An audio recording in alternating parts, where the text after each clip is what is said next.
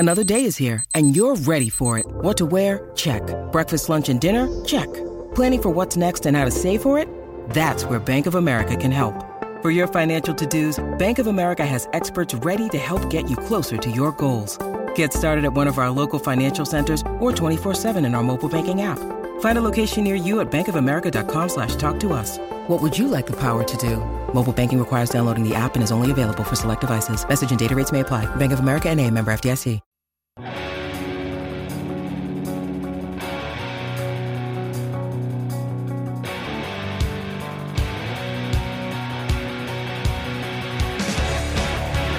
Ladies and gentlemen, boys and girls, welcome back to Basketball Conference, the ACC Football Podcast.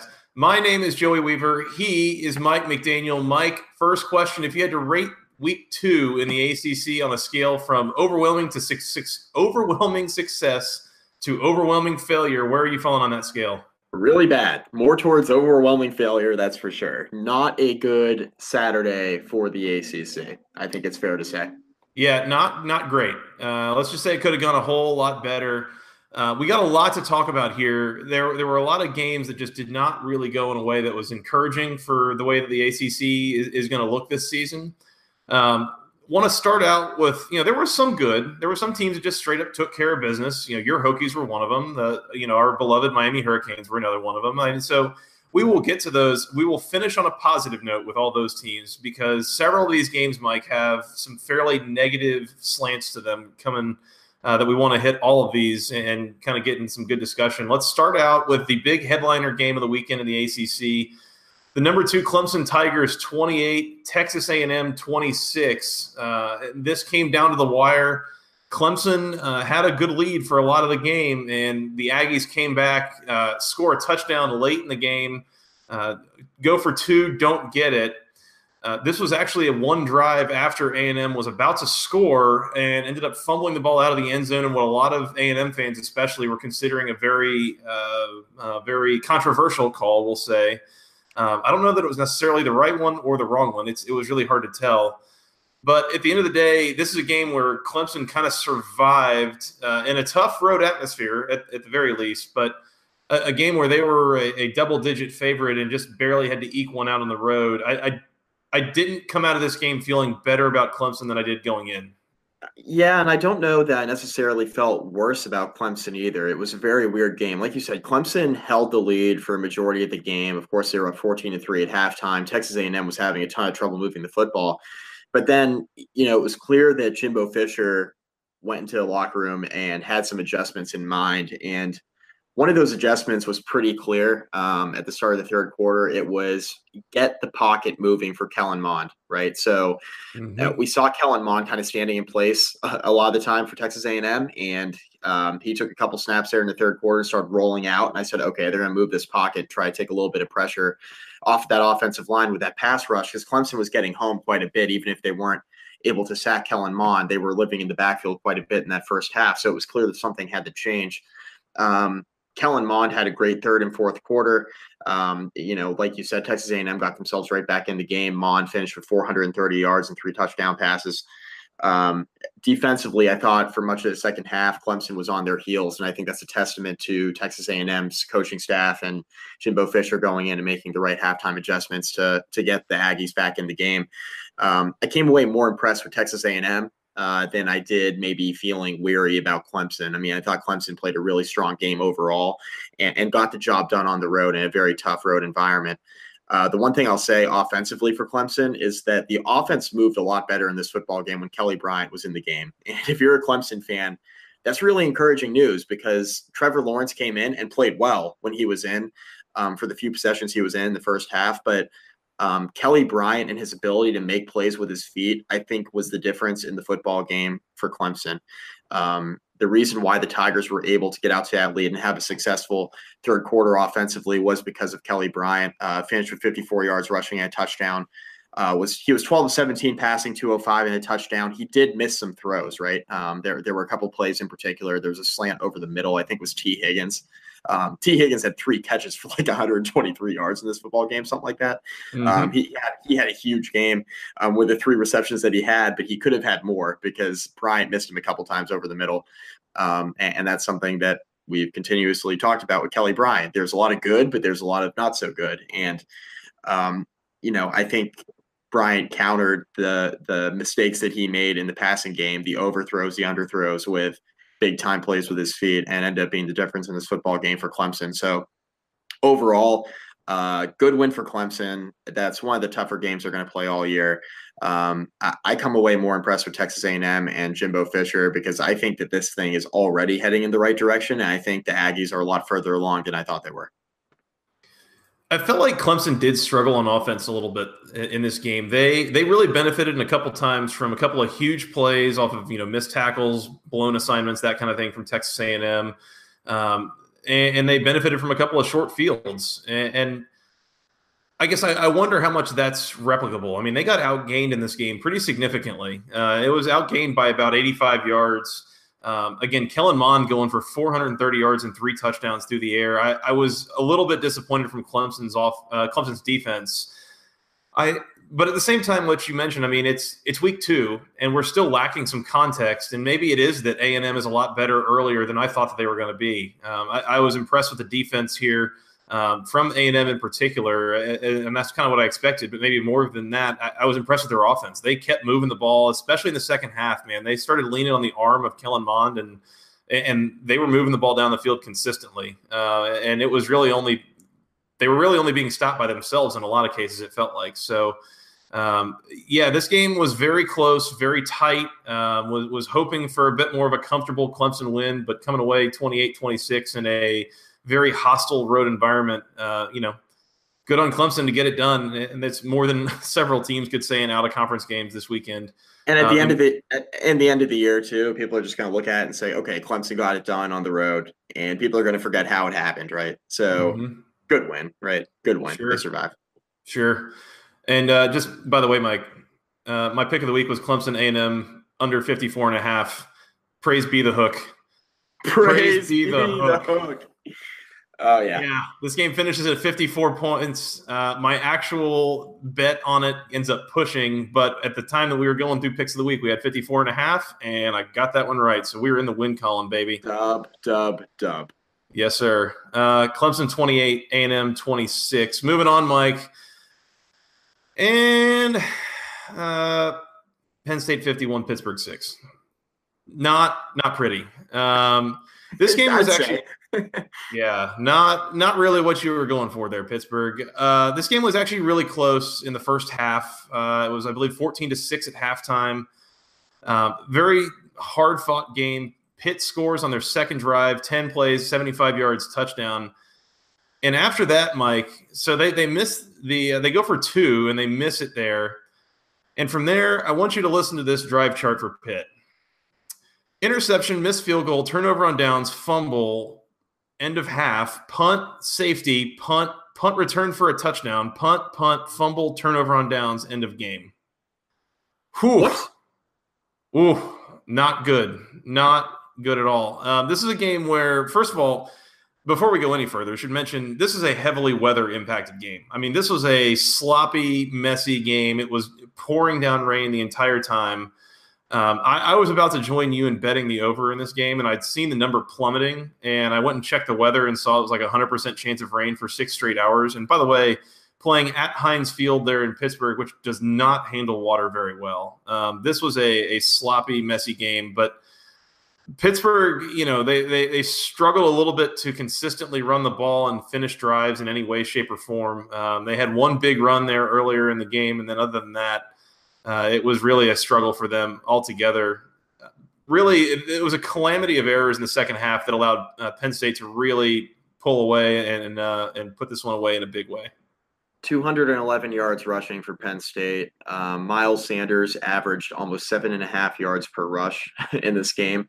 It was not good for Pittsburgh. I'm officially off of the Pittsburgh offense rolling with Kenny Pickett. Now, like you said, the weather did impact things. But with that being said, they lost by 45 at home to Penn State in a game that was pretty close at halftime. It was 14-6, but you proceeded to give up 37 points in the second half, and Penn State almost hit the over by themselves. So I will give a quick shout out to Pittsburgh though for those 6 points, because with that I hit the over. So thank you for that.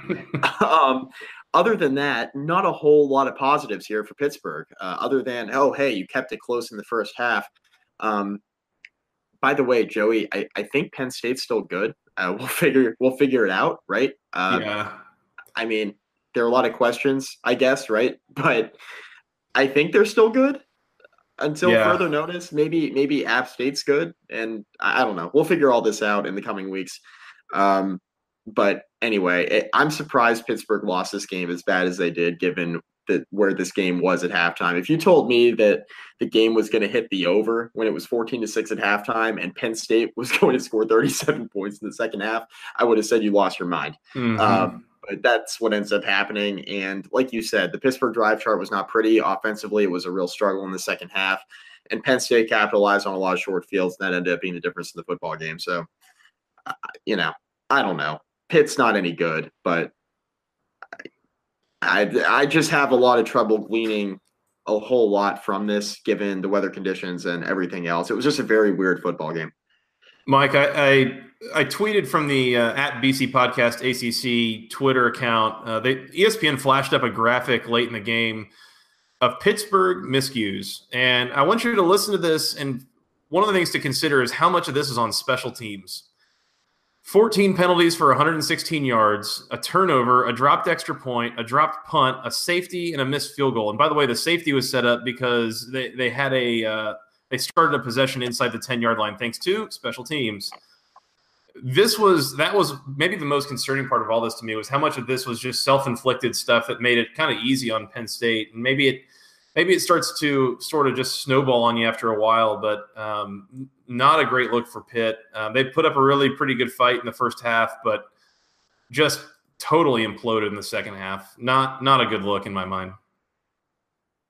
Never good when you implode like that. And I mean, like you said, the fact that they had a lot of short fields and just self-inflicted mistakes, I think really ended up being the difference in this game. Yeah. Speaking of really just self-inflicted mistakes and a disaster, let's move on. Eastern Carolina, them of having lost to open the season to NC A&T, the Pirates 41, North Carolina 19. My goodness gracious! First of all, if you told me that ECU was going to start the season 1-1, I would have believed you. If you would have told me how, I would not. UNC, yeah, so true. Lord. Yeah, UNC was bad here. Bad. They didn't score in the second half, Mike. They spent most of the game trailing. Again, this is an Eastern Carolina team that lost 9 games each of the last 2 years in the AAC. North Carolina looks just bad in this game. They struggled to get anything going. They struggled to defend East Carolina. They got outgained pretty significantly here as well by over 100 yards. Where are we at with Larry Fedora and the Tar Heels here, Mike? This is a pretty crown jewel loss, even in what we might want to call a rebuilding year, but I'm not really looking to call it that just yet. Yeah, Mr. Lawrence Fedora is pretty screwed, I think. Mm-hmm. Now, positives for North Carolina. Nathan Elliott did not throw 4 interceptions. Yes. And that's about it. Yeah, I think so. Yeah.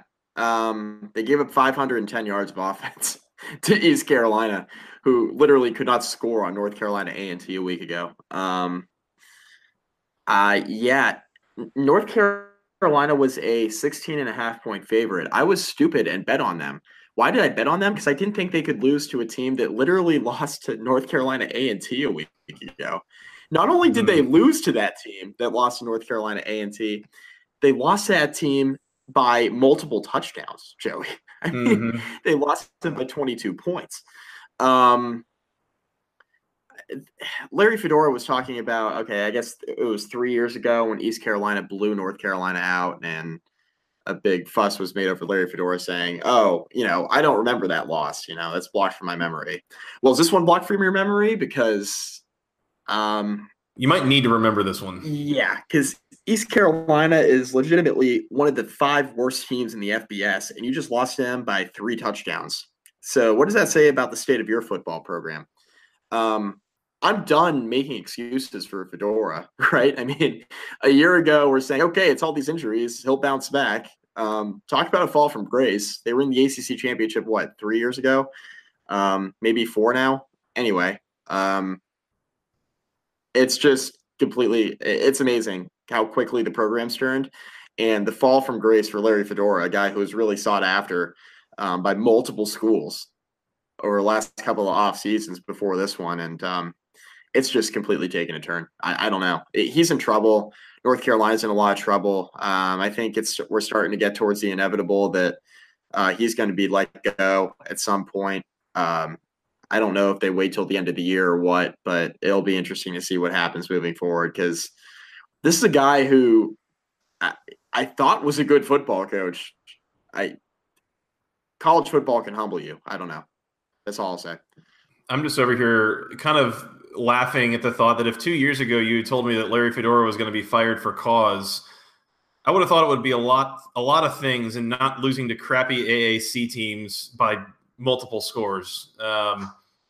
This is just a disaster.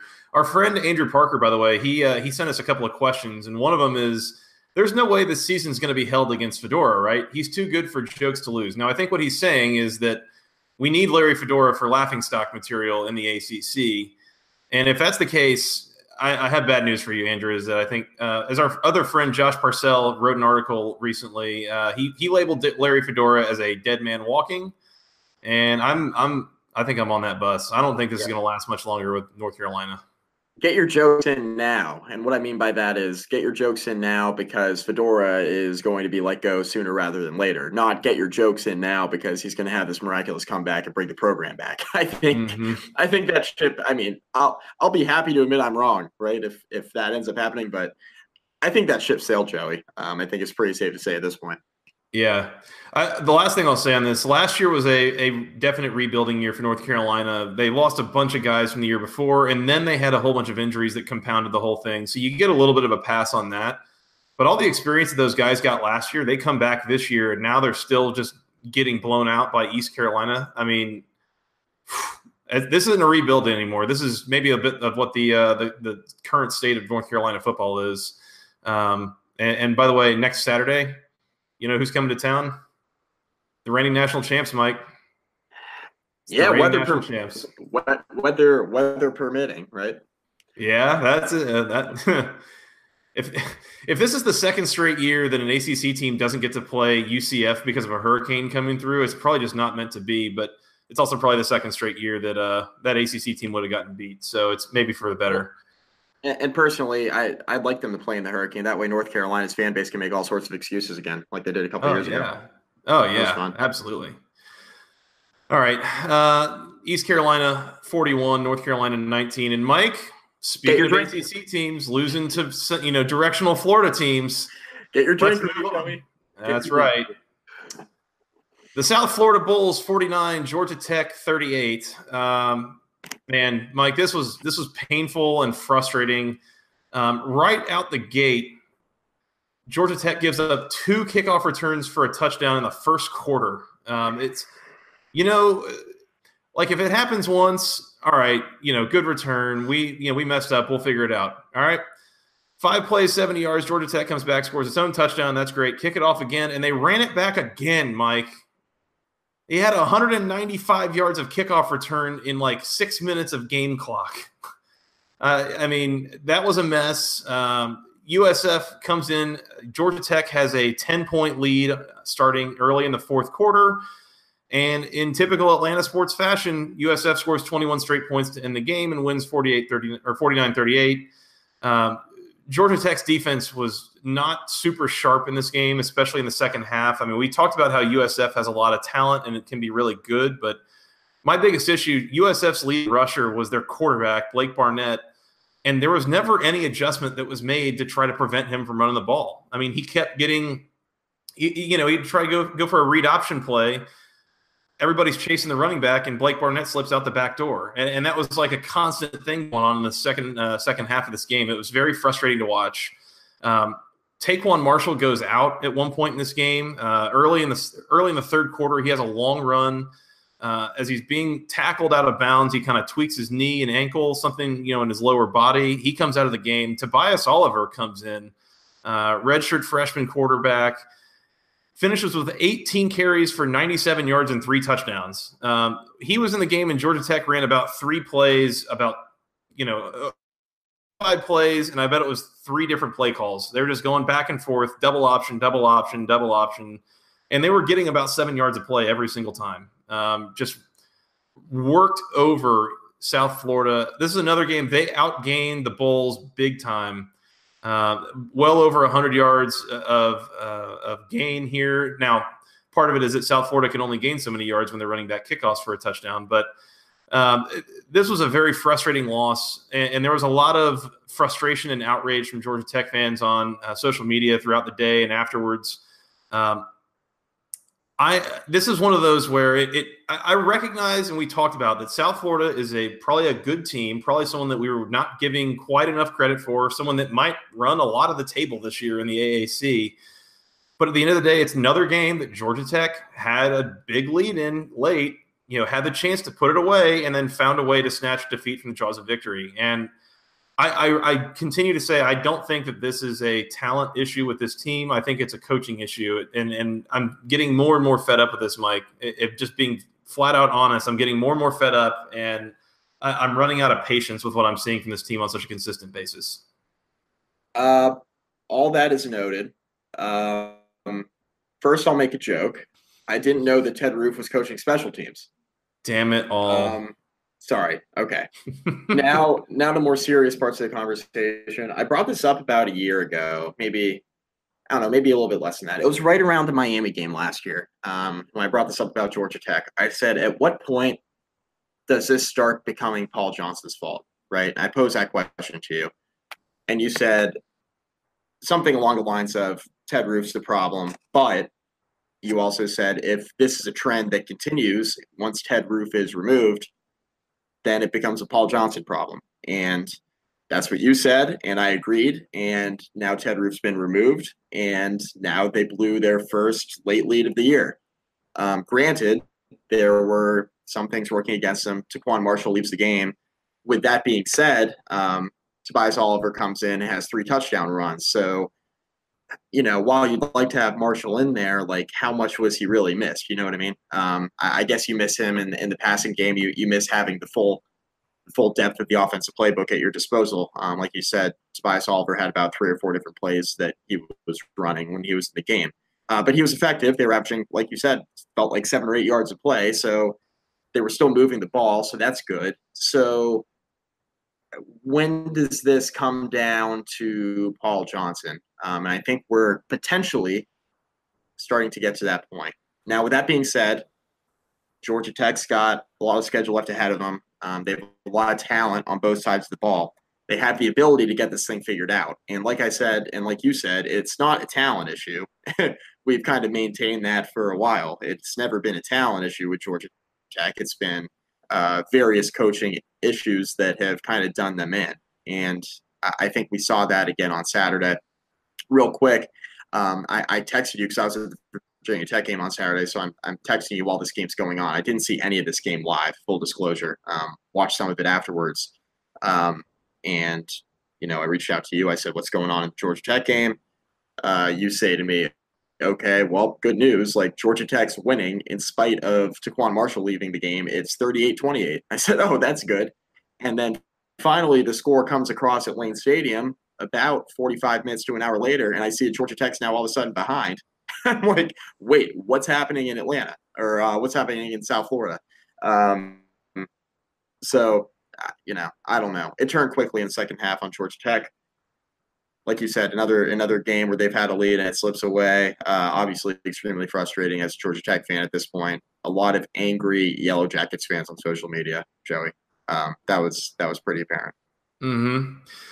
Yeah, a couple other aspects of this game. So Georgia Tech had a chance to put the game away, by the way. They had the ball with about about 8 minutes to go. They were driving down, getting inside the red zone.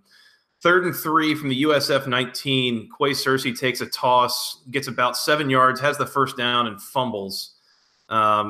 South Florida picks it up, goes 10 plays for a touchdown, and then 5 plays for a touchdown on their next drive. This was one of those where you had it. I mean, they still had a 3-point lead, but that would have pushed it to 10. Georgia Tech had the chance to win this game, and again, they snatched defeat from the jaws of victory. South Florida drive chart in the second half: 7 plays touchdown, 5 plays punt, 8 plays touchdown, 10 plays touchdown, 5 plays touchdown. It's not great. The defense is going to take some time to get fixed. I wasn't thrilled with what I saw in this game, at least from a strategy and coaching standpoint.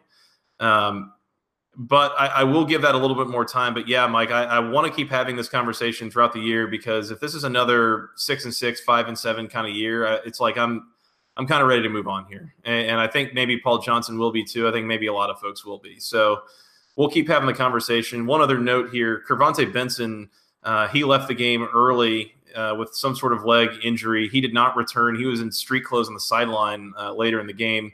We haven't yet gotten a prognosis on him or when he'll be back potentially, so keep an eye out for that. One last note is both David Curry and Tariq Carpenter were ejected in this game for Georgia Tech for targeting penalties that were awfully ticky-tack, Mike. Awfully ticky-tack. I was watching the Georgia game later, and I saw a Georgia defender just crunch a South Carolina player, in the head, neck area. No flag. I mean, it was 10 times worse than what multiple players did to get ejected here. It's one of those things that it was a bunch of things going on here that were not helping the Yellow Jackets. And that was definitely a part of it, was losing a couple of two of their better players on defense, honestly, from kind of what I would call silly targeting calls. So, again, a lot of frustration in this game from a lot of different angles. We'll see if Paul Johnson can get this fixed, and if not, yeah, I think this is we're running out of time here. It's about time to move on here. So we'll see. Did you see Liberty's punter in the Army game yesterday? Now that was targeting. Yes, I'll fire you over that link. That was targeting. Yeah, it was. Yeah. He went in head first on a guy that was kind of trying to slide, and it was obvious targeting. How many punters have ever gotten thrown out for targeting, by the way? I don't know, but that's one, by the way. Yeah. So, good stuff there. Yep. South Florida 49, Georgia Tech 38. Not so good stuff in Tallahassee, Mike. Still continuing to wonder how much your Hokies are really good versus Florida State's really bad. Florida State 36, Samford 26, and that doesn't even really tell the story of the games. Samford led most of this game, Mike. 8 plays in for Samford, they had scored 13 points. They were up 13-0. They led all the way up until there was about 4 minutes to go. Florida State had a hard time in this game. This was a mess. They continue to struggle on the offensive line, again, against Samford. They gave up 475 yards passing to Samford. What is going on in Tallahassee, Mike? Is this just a massive letdown after the disappointment of last week, or is this it feels like there's some big fundamental issue going on in Tallahassee right now? Yeah, it's play calling. That's pretty clear, right? Mm-hmm. To your point about how good Virginia Tech is, I don't know, dude. I don't know. We'll get into the Virginia Tech game in a second. They look good on Saturday against an FCS team, but coming away from that game on Labor Day night, now it's less about, okay, wow, really impressive for Virginia Tech versus having fundamental questions about Florida State and their ability to win 7 or 8 games this year, which I thought was a no-brainer. This offense is having some serious issues. Thankfully, Virginia Tech won by 3 touchdowns, not having their best stuff offensively, because now looking how Florida State responded against Samford, it wasn't good. And I have questions about Willie Taggart right now and the offense, right? The play calling hasn't gotten any better. There were questions about DeAndre Francois. I thought he played okay. I did watch a good bit of this football game. There was a lot of criticism about Francois. Florida State Twitter is just not a fan of him, and I'm not really sure why and why they think that James Blackman is the answer. He completed like 52% of his passes last year. And I watched a lot of Florida State games, and Blackman looked completely and totally overwhelmed. So I'm not really sure what benching Francois is going to do for them, in all honesty. It's only a matter of time. I mentioned this to you, Joey, before we hit record. I think, in my opinion, it's only a matter of time before this defense for Florida State kind of folds up, and that's it. They're having serious issues in their front seven. Now, this overall is a pretty good Florida State defense, I think. Didn't get off to a great start, like you mentioned, on Saturday night. But this is a defense that's holding it together in spite of an offense that's just been absolutely horrific. Play calling wise, the inconsistency has been there from the jump this year. It just hasn't been good. And I really wonder how long this defense is built to hold up and make up for an offense that's objectively bad right now. I don't think the defense of Florida State has the depth to withstand a bad offense for a 12-game season, which makes me concerned for Florida State moving forward, because you look at the rest of their schedule, you still got to play a Louisville team. We'll get into that in a second. They pulled it together late. They got to play a Louisville team that does have some talent. Obviously, they play Clemson still. They got Miami. There are some games left on Florida State's schedule that seem like they should be relatively winnable, including the one next week against Syracuse, that all of a sudden don't look so winnable because the offense is struggling like it is. So I don't know. I think that they need to decide what they're going to do with the tempo of the offense. They're trying to – it's clear that the players are struggling to figure out when to speed it up, when to slow it down offensively, which in my opinion is on coaching. And I think some of it will be fixed as the players get more comfortable with the new scheme.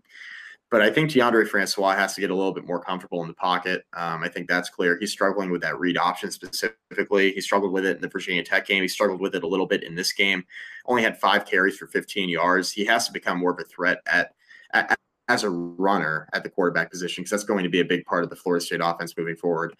Passing the ball overall, he was fine. 320 yards, 3 touchdowns. He was 31 of 46 through the air. So obviously he's got the arm talent to make all the throws, but he needs to become more of a threat running the football, because right now that's a dimension that's missing from the Florida State offense, because Willie Taggart loves to run those read options with the quarterback. So, Florida State's got a lot of things to figure out. I fell asleep in the beginning of the fourth quarter, and I woke up with 4 minutes to go, and Florida State was still trailing. So that was a surprise. Obviously, the score is not indicative of how this game went, like you mentioned. Seminoles trailed almost the entire way and pulled it out late, but a lot of questions in Tallahassee, and they have to pull it together real quick because they're facing a Syracuse team who, look, if they're going to give up 400 yards passing to Samford, Eric Dungey's coming to town, and he's one of the most talented quarterbacks in the conference. So they got to figure something out this week. Oh, I'm going to make it one thing worse on you, Mike. They're going to the Carrier Dome for that game. Yeah. And that has not treated ACC teams well. The Noles are traveling to the Carrier Dome. I think they're going to be a 2 or 3 point favorite. So have fun with that, Florida State. I think you said it all, Mike. I mean, they're struggling on offense, especially with play calling, just getting in a rhythm, anything. They cannot get it going right now. The thing that I will say is that I am generally not a quick on the trigger kind of person. 2 or 3 games in, all right, it's gonna take a little bit to gel. We'll be patient, not really worry about it too bad. But the thing is, though, I mean, you need to see some sort of progress throughout this year. It is hard to sit here and say that they could or should fire a coach year one. They've invested a lot in, give him some time, let him get his guys in the door, whatever. But you're Florida friggin' State. There's Samford. And you struggled to get 4 yards per carry. And we need to see something, Mike. This Florida State, at the end of the day, year one, I don't really care any of it. If you can't go to a bowl game at Florida State with the talent advantage that they're going to have in most of their games, that's inexcusable. They've got to get something figured out. And I don't know what it is or when it's going to happen, but for Willie Taggart's sake, I hope it's sooner than later, because this is already catching a lot of awful press. It's going to be pretty impossible to recruit to these kind of conditions if this keeps up. Yeah, and one last note real quick. I saw some Florida State fans putting out there on social media that the coaching staff and the media led the fans to believe that there's more talent at Florida State than there actually is. I couldn't disagree with that more. I really couldn't. That's excuses for almost losing to an FCS team. Like your excuse making. Yeah, your excuse making. If that's your stance on this thing, when you're losing to Samford in the fourth quarter, like you're Florida State. Come on, if Syracuse could beat a team like Samford by like 4 or 5 touchdowns, so could you at Florida State, right? Like there are a lot of like mediocre to bad teams, not only in the ACC but throughout college football, that would have put up a much better showing than Florida State did against Samford on Saturday night. So you're just making excuses if you're going to say, oh, well, this team isn't as talented as maybe we thought. That just feels so lazy and weak. That is not a good excuse in my mind. If you're Florida State, especially trying to excuse a game against Samford, just stop. All right, Florida State 36, Samford 26. Let's move on, Mike. Louisville 31, Indiana State 7. This was not pretty from Louisville. I will start by saying that this is a heavily weather-impacted game. This game had 3 separate lightning delays, all in the first quarter. It was kind of a mess. There were 2 stoppages that combined for 2 hours, and there was a third one for 33 minutes, all in the first quarter, that all kind of threw some stuff off. But Louisville spent a lot of this game tied with Indiana State. They took a 7-0 lead on a punt return for a touchdown in the first quarter. Indiana State scores a touchdown shortly before that last lightning delay, and that was it scoring for a while. Louisville finally scores again late in the third quarter to go up 14-7, but this was a real struggle on offense for Louisville. Jawon Pass, not very good in this game, 8 of 14 for 89 yards and a pick. He ended up getting benched, Mike. He got benched for Malik Cunningham against Indiana State. Not a great look at all here. One of these games where you really would have hoped that they would be able to put it together, but it took benching their starting quarterback, Puma Pass, to even get an offensive touchdown on the board. Not ideal weather conditions. I mean, it was overall a pretty ugly, gloomy night for the Cardinals, but you can't do any better than that. And this is really discouraging. Yeah, this is discouraging. And rest in peace to the narrative of Jawon Pass being a good to great passer. Now, granted, the weather was not good, right? So, and I don't want to make all these, I don't want to make overreactions or jump to conclusions over 2 games with one of them being heavily affected by weather and the other one against the best team in the country in Alabama. But with that being said, the stats are the stats. Jawon Pass, 8 of 14, 89 yards and a pick, and he got benched. Malik Cunningham, 6 of 7, 75 yards, touchdown. Had 54 yards on the ground and a touchdown as well. Positives for Louisville. The defense looked good. Now, it's Indiana State, right? I get it. And Indiana State is far from a powerhouse. Jaleel Kilpatrick, their quarterback, was 3 of 7 for 37 yards. As a team, Indiana State had 50 carries for 174 yards. So they were only averaging about 3.5 yards a carry. So the Louisville defense looked good, but the Louisville offense needs to find more ways to score, right? To put the ball in the end zone. I don't care how bad the weather is, right? You got to figure out a way to get the ball in the end zone against Indiana State, and they weren't able to do so. It was a sluggish start. The weather did impact things. I was really disappointed with the play of Jawon Pass after the Alabama game last week because I thought Pass held up okay, right? And he did not play very well in this football game. It's certainly cause for concern moving forward, but given the weather and the conditions that they were in, I don't want make too many overreactions to this. But with that being said, Louisville did put out a pretty disappointing performance overall offensively, and they have a lot of things that they need to clean up here. I'm mostly concerned about Louisville struggling to run the ball in this game as much as they did. And maybe in defense of the Pass and Cunningham situation at quarterback, part of the thought moving to Malik Cunningham in this game might have been that he's a little bit more mobile, a little bit better of a runner, and has more to offer in that phase of the game. But Louisville last year, my biggest criticism of their offense is probably that they couldn't run the ball with anybody not named Lamar Jackson. They got nothing in the run game from their running backs and such. that trend has kind of continued so far this year, even against, again, Indiana State, 38 carries for 199 yards. You're struggling to get to 5 yards a carry against Indiana State. I mean, that you had a couple of big plays in there, but really struggling to get any sort of consistency in the run game. Mike, Louisville had the ball 12 times in this game, and only 3 of those drives went for more than 5 plays. Like, it was kind of a big play or nothing kind of situation for most of this game for Louisville. And I just don't think that that's sustainable, especially against better teams. And so, again, heavily weather impacted game. Maybe you can't read too much into it, but I was really hoping to see a little more from Louisville there, truth be told.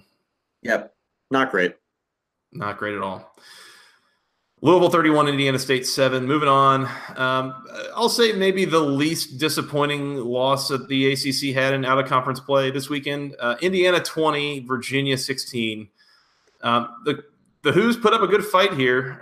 They scored a touchdown on their opening drive. They scored a touchdown to open the second half. And other than that, they really had a hard time. They come up to the end of the game. They had a chance for a Hail Mary there at the end of the game that ended up getting dropped in the end zone. But, I thought Virginia put up a decent fight here. Bryce Perkins continues to struggle to throw the ball a little bit, 12 of 24 for 106 yards. But he was basically their entire offense because he also added 123 on the ground. So maybe some positive signs here for Virginia, but still a lot of offensive inconsistency. And, it kind of sucks to lose this way on the road. You were so close and could have had this done and then just couldn't really finish the drill here. Yeah, I mean, I think it's a pretty accurate assessment. Bryce Perkins has turned into a poor man's Brandon Wimbush, which might not be the worst thing in the world for Virginia offensively, because even a poor man's Brandon Wimbush gives them more of the quarterback position than they've had in a while. Might not be the worst thing in the world. I have a question for you real quick. Jordan Ellis was averaging 5.3 yards per carry in this football game. Why did he only get 12 carries?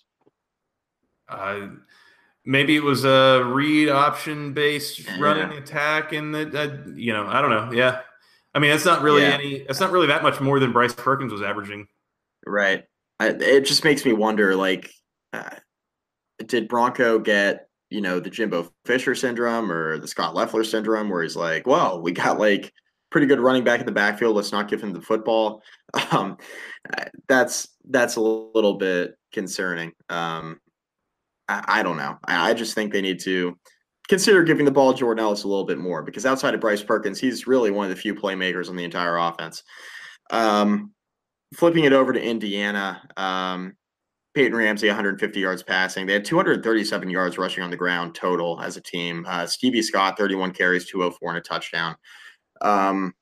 Virginia's inability to stop the run ended up costing him here, especially in the second half. It was clear that they were wearing the Virginia defense down. I mean, that was pretty apparent.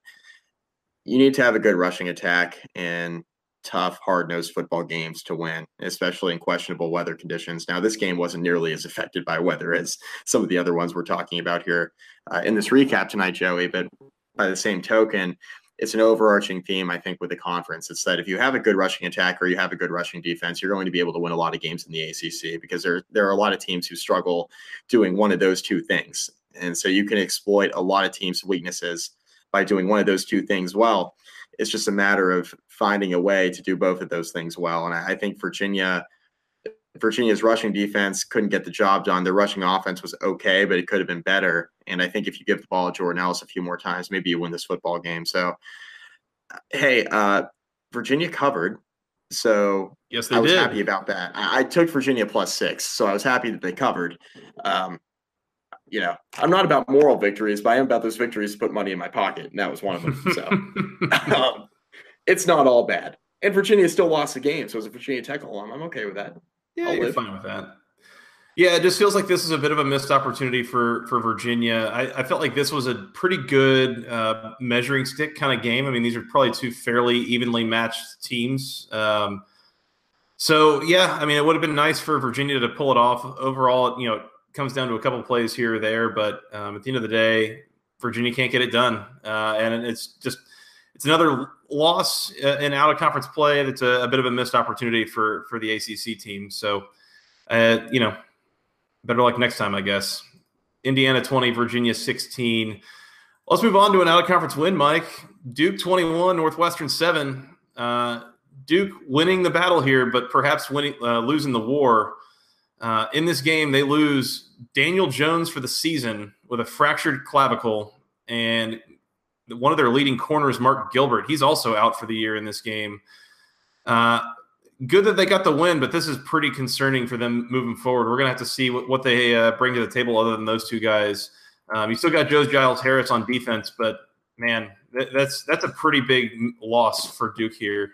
Yeah, you lose an all-ACC player in the secondary, and you lose Daniel Jones, who looked pretty good through 1.5 games before he got injured.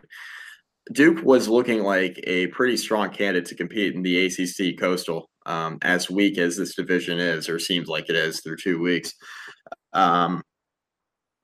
Duke is becoming a problem defensively. I mean that in a good way.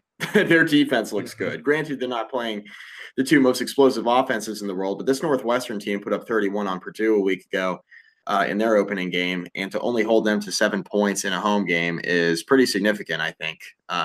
So good for that Duke defense.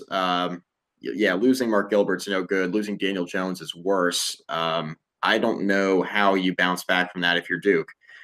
All I know is, Cutcliffe's going to have those guys ready to play. Now, they're going to be essentially a shell of themselves, especially offensively, without Daniel Jones, I would think.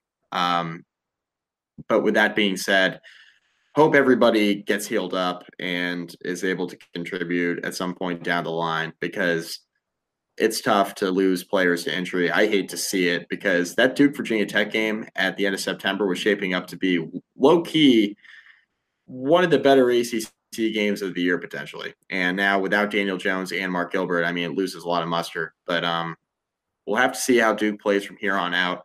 Like you say, you win the battle here, beating Northwestern in a game that I didn't think they would win, just because I thought it was a tough game on the road. They win this game. They do it pretty convincingly, but you lose 2 of your best players. So that's never good. And it's a bummer for Duke, because this was starting to look like a pretty imposing football team in the ACC. Mark Gilbert had 6 interceptions for Duke last year, by the way. So if you're wondering what kind of impact the Blue Devils defense might be losing here, this is a potential huge missed opportunity for Duke in terms of, they were starting to, low key become a problem in the ACC Coastal. And that's a pretty steep mountain to climb now with your backup quarterback and missing one of your top defenders. I wouldn't put it past David Cutcliffe to get it done, but it's going to be a bit of an uphill climb here. Yep. Duke 21, Northwestern 7. Let's move on, Mike, and we've got several other games here, and we're going to end on a positive note. There were good things that happened in the ACC this weekend, so let's get to those. First off, NC State 41, Georgia State 7. The Wolfpack cover 24.5, and really just generally looked really good. They gave up a touchdown on the opening drive to Georgia State, and after that, it was all Wolfpack. Ryan Finley finishes 31 of 38 for 370, 2 touchdowns, and 1 pick. But, man, this NC State offense was really rolling for most of the day, Mike. They were a little bit of a slow start, like you mentioned, but after the first quarter, they really got things rolling. They were on 10-7 after 1. Like you mentioned, they give up that early touchdown, but yeah, Finley looked great. When you go 31 of 38 passing, we're nitpicking, right? He goes for 370 and 2 touchdowns, like you mentioned. Kelvin Harmon, 129 yards receiving on 8 catches in this game as well. So, like I said last week, we were going to learn a lot more about NC State after the first game than we would after the second, just because I think James Madison's more talented than Georgia State is, even though James Madison is an FCS school. That manifests itself on Saturday, and NC State was able to get the job done against a team that, they should take care of. So they handled them. They look good. And NC State's 2-0, setting up for a pretty big game this weekend against West Virginia, which could get interesting, especially if the weather impacts that West Virginia offense that loves to spread it around and throw. This could be a really ugly, low-scoring game potentially here coming up this weekend. For sure. Keep an eye out for that. NC State 41, Georgia State 7. Let's go quickly, Mike. We got 5 FCS games on the docket. First off, your number 12, Virginia Tech Hokies 62, William & Mary 17. Hokies really good on the ground here with 7 rushing touchdowns in this game. 7 rushing touchdowns. the Hokies fumbled actually on their first drive. They were going in to score and they fumbled. They got the ball back 2 plays later as William & Mary fumbled on their own accord. And then from there on out, Virginia Tech didn't give up an inch, really. It was 17-0 after 1. It was 38-7 at the break. 7 rushing touchdowns. Josh Jackson was actually removed from the game in the second quarter because it was such a blowout. Ryan Willis came in, got some reps at quarterback in the second quarter. So that gives you an idea of how quickly this game moved. Josh Jackson and the first team offense actually came back in briefly in the third quarter to get some work. But it was get the backups in, get some guys some reps. It was that sort of game. Really convincing game for the Hokies. It was nice that they didn't come out flat after a big win in Tallahassee on Monday night. It was nice that they came out, and outside of that early fumble, they really dominated this game start to finish. There was no signs of them coming out flat against William & Mary like I truthfully expected them to. But ultimately got the job done start to finish. No problem there. Hokies 62-17 winners. Moving on, number 22, Miami 77, Savannah State nothing. And Mike, most importantly here, Malik Rozier 8 of 12 for 131 and 2 touchdowns. But N'Kosi Perry 9 of 14 for 93 and 3 touchdowns. We got a quarterback controversy here? Apparently not, because Rick said that Rozier's still the guy. So, okay, Mark Richt. I like that he had to clarify that after the Savannah State game. Yeah, I know. Yeah, easy win for Miami here. I'm impressed. I didn't think that they were going to just totally, just absolutely murder Savannah State, we'll just say. I was taking Savannah State in the points with 54.5, but Miami just kept rolling. So good on the Canes to do that. Let's move on. Boston College 62, Holy Cross 14, and Mike, the D train stops for no man. Correct. Hey, the one cool thing about this A.J. Dillon stat line is he had like 6 carries for 149 and 3 touchdowns. Yeah, in the first quarter. And I think you said he'd have like 6 carries for 198 and 3 touchdowns, something like that. You were close. I was shockingly close on that. Yes. And that was only the first quarter, by the way. My goodness. Yeah. BC rolls here. I mean, Dillon got the early work and then he was done after that. So, nice win for BC. Take care of business. Holy Cross stinks. So, I mean, yeah, they're a good old Pat League team. Yep. BC had a huge lead in this game. They were up 34-0 at halftime, and it only got worse from there. So, good on the Eagles for taking care of business. Moving on, Syracuse 62, Wagner 10. Another situation where just teams taking care of business. Syracuse leads 45-7 at halftime and just kept their foot on the gas in the third quarter and eventually puts this one away really, really early. Eric Dungy, really good. 5 passing touchdowns. Had 11 carries in this game, which seems unnecessary. Don't get your quarterback hurt against who the hell is Wagner. Yeah, right? Seriously. Please don't do that, Syracuse. Yeah.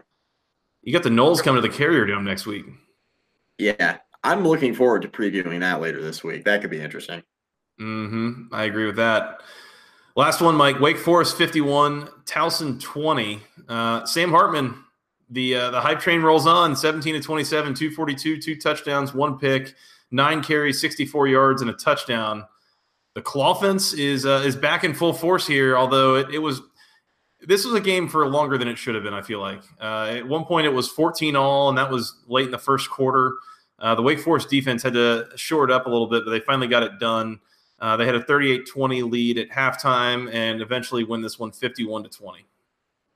Cade Carney, 130 yards on the ground. That's encouraging. Get that rushing attack going if you're Wake Forest. That's the number one thing you can do with a defense that's relatively efficient on that side of the ball. So, yeah, keep running the football well if you're Wake Forest. That's clearly something you can build on.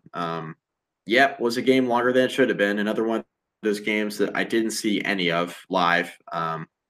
Saw some highlights, didn't watch this in full, but it was clear after the first quarter, Wake Forest emerged as the better team and took care of business to do what they were supposed to do.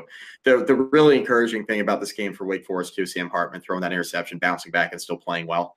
He kind of folded up against Tulane when he threw that first interception last week, and then he threw another one.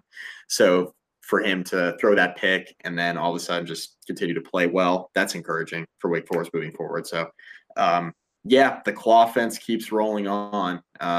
They're well coached. They're a team to watch in the Atlantic. Not that they'll win the thing or anything like that, but they're a rebuilding team that's not getting a whole lot of love, and I think they're still pretty good. So keep an eye on them. I will say I am concerned that they gave up over 400 yards, including 345 through the air to Towson. Yes. So keep an eye out for that. The Wake Forest defense still not looking like $1 million. We'll say that. Yep. Mike, go ACC moment of the week. And we need to go back to your North Carolina Tar Heels, who in the fourth quarter trying to take the lead back from the East Carolina Pirates. They went for it on 4th and short, 4th and 1 in their own territory. They had it twice in the fourth quarter. They were going for it on 4th down from inside their own 40-yard line, and they got stoned both times. And golly, if that's not just a heartbreaker for North Carolina. My good, you're down 35-19, then you're down 38-19, 4th and 1, hand it to Jordan Brown and get nothing. Go ACC to that, North Carolina. Yeah, not great play calling. Not opposite of excellent decision making, and it came back to haunt them. So, okay, here we are, North Carolina. Yeah, it's a bummer. This team stinks. They're bad. They're a bad football team. We're going to need to revisit them here in just a second on the newest segment of these recap shows. Go ACC to you, North Carolina. Struggling to gain 4th and short against East Carolina. Cool. The Brian Van Gorder Memorial You Tried Award, Mike, this week goes to my Georgia Tech Yellow Jackets. They tried to act like a functional kickoff return team or kickoff return defense team, and they gave up multiple return touchdowns in the first quarter. That hasn't happened in the FBS in, I believe it was four years or something like that. That became the Aflac trivia question, and it didn't go great. Yeah. Like I said, didn't know Ted Roof was coaching special teams. We'll leave that there. Just ugly. Not great. That's a poorly coached team, and that's not a good sign. So hopefully they get it turned around, but if not, then we're going to have bigger discussions. We are. Lastly, Mike, your dumpster fire of the week. Once again, your North Carolina Tar Heels. Yep. You lost to a 9-loss East Carolina team that just got beaten by North Carolina A&T last week. Yep. So, question, where does this leave North Carolina in the North Carolina college football team power rankings? Because I'm pretty sure it's behind NC A&T at this point. Yeah, certainly behind NC A&T. Wow. Are there any teams in the state of North Carolina that have football programs that are worse than the University of North Carolina at this point? I'm not sure there are. Yeah. Maybe Elon? Maybe? Where are they? I think they're in North Carolina. Maybe, but also maybe not.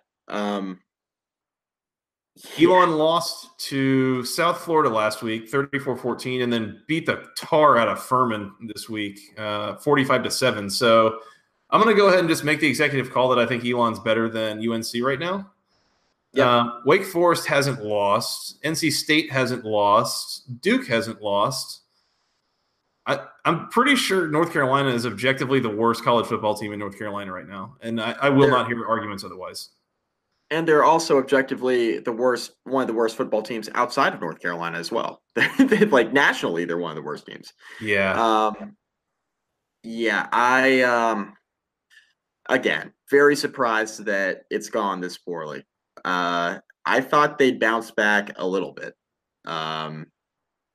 But it's just not going to happen. I tweeted out, I said, over under 3 wins for North Carolina. Or over under 2.5. I said hard under. Like, anybody want to make a bet that North Carolina gets to 3 wins this year? I mean, I don't, especially after these first 2 performances. Again, don't want to overreact, but you just lost to an East Carolina team that lost to NC A&T, right?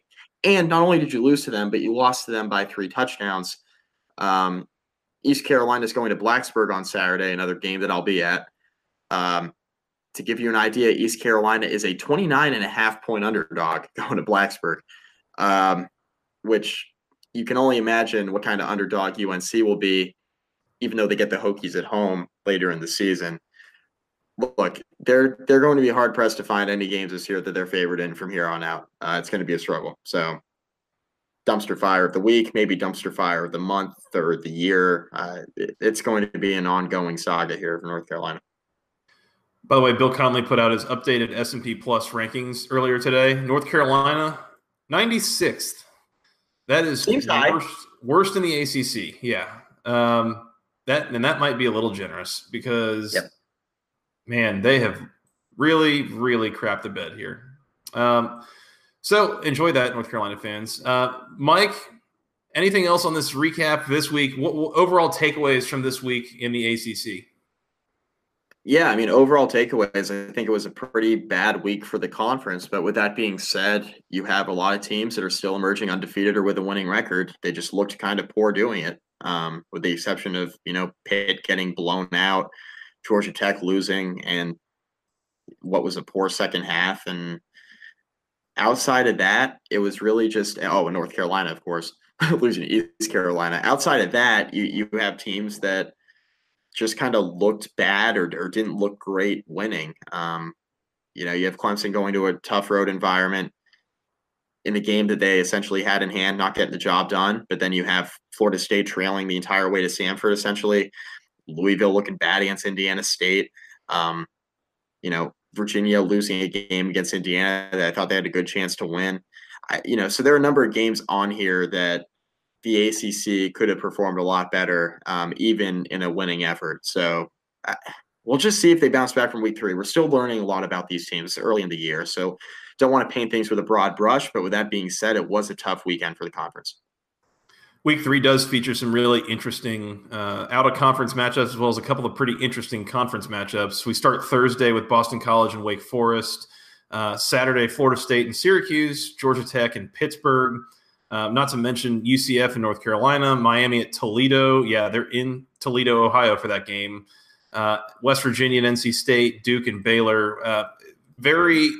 I think it sets up to be a very interesting slate for the conference, and it's an opportunity to be a bit of a bounce back in some of these out-of-conference matchups, but it's a matter of really making sure that you get it done, because those are games that a lot of them can be pretty easily lost if teams don't show up. So I'm with you. Not a pretty week for the conference here, but chances to chance to rebound, and overall it's a long season. So who's to say maybe we can come back and get it right here in the next couple of weeks, but. Mike, that's all I got. We need to get out of here, and we're going to come back and preview those games shortly. But until then, they can find us on Twitter. I am at FTRS Joey. He is at Mike McDaniel CFB, and together we're at BC Podcast ACC. You can send us an email with your questions, comments, concerns, everything. Send it all to the longest email address known to man, basketballconferencepodcast@gmail.com. Nailed it. Yep. You can find us on iTunes, Google Play, SoundCloud, the Overcast app, wherever fine podcasts are sold for free. And shortly you'll be able to find us on Spotify, but not just yet, so don't hold it against us. And Mike, tell them where they can find us on the social medias. Yeah, check us out on Facebook, facebook.com/basketballconference. Rate, review, find all of our podcasts there. Also, rate and review us on iTunes. A lot of you have done that, but for those of you who haven't, what are you waiting for? Give us a review. Give us a rating. Yeah, get on that. Please do. Please do. And please share us with your friends. We like having friends involved here. I've shared this with our coworkers, and they've gotten to hear all about Mike's Wilmington shenanigans in recent months. And if you haven't heard about those, they're on the archive, so go find them. Highly recommended. It's very, very entertaining. And by the way, you can go find us on YouTube as well if you so choose. A nice blossoming comment section there. So go join in the discussion on the YouTubes. Mike, that's all I got. You want to come back and preview week 3? We got to, man. We got no choice. Week 3 already. We're moving here. I would say it can't be worse than week 2, but I mean, hey, those are famous last words. So yes. Maybe it could be. We'll have to see. So we will come back and preview those here in a couple of days. And Mike, until then, travel safe for work, and we'll talk again soon. Thanks, man. Sounds good. Yep. All right. Well, until then, for Mr. Mike McDaniel, I am Joey Weaver. Thank you guys so much for listening. We'll talk to you again soon. And until then, go ACC.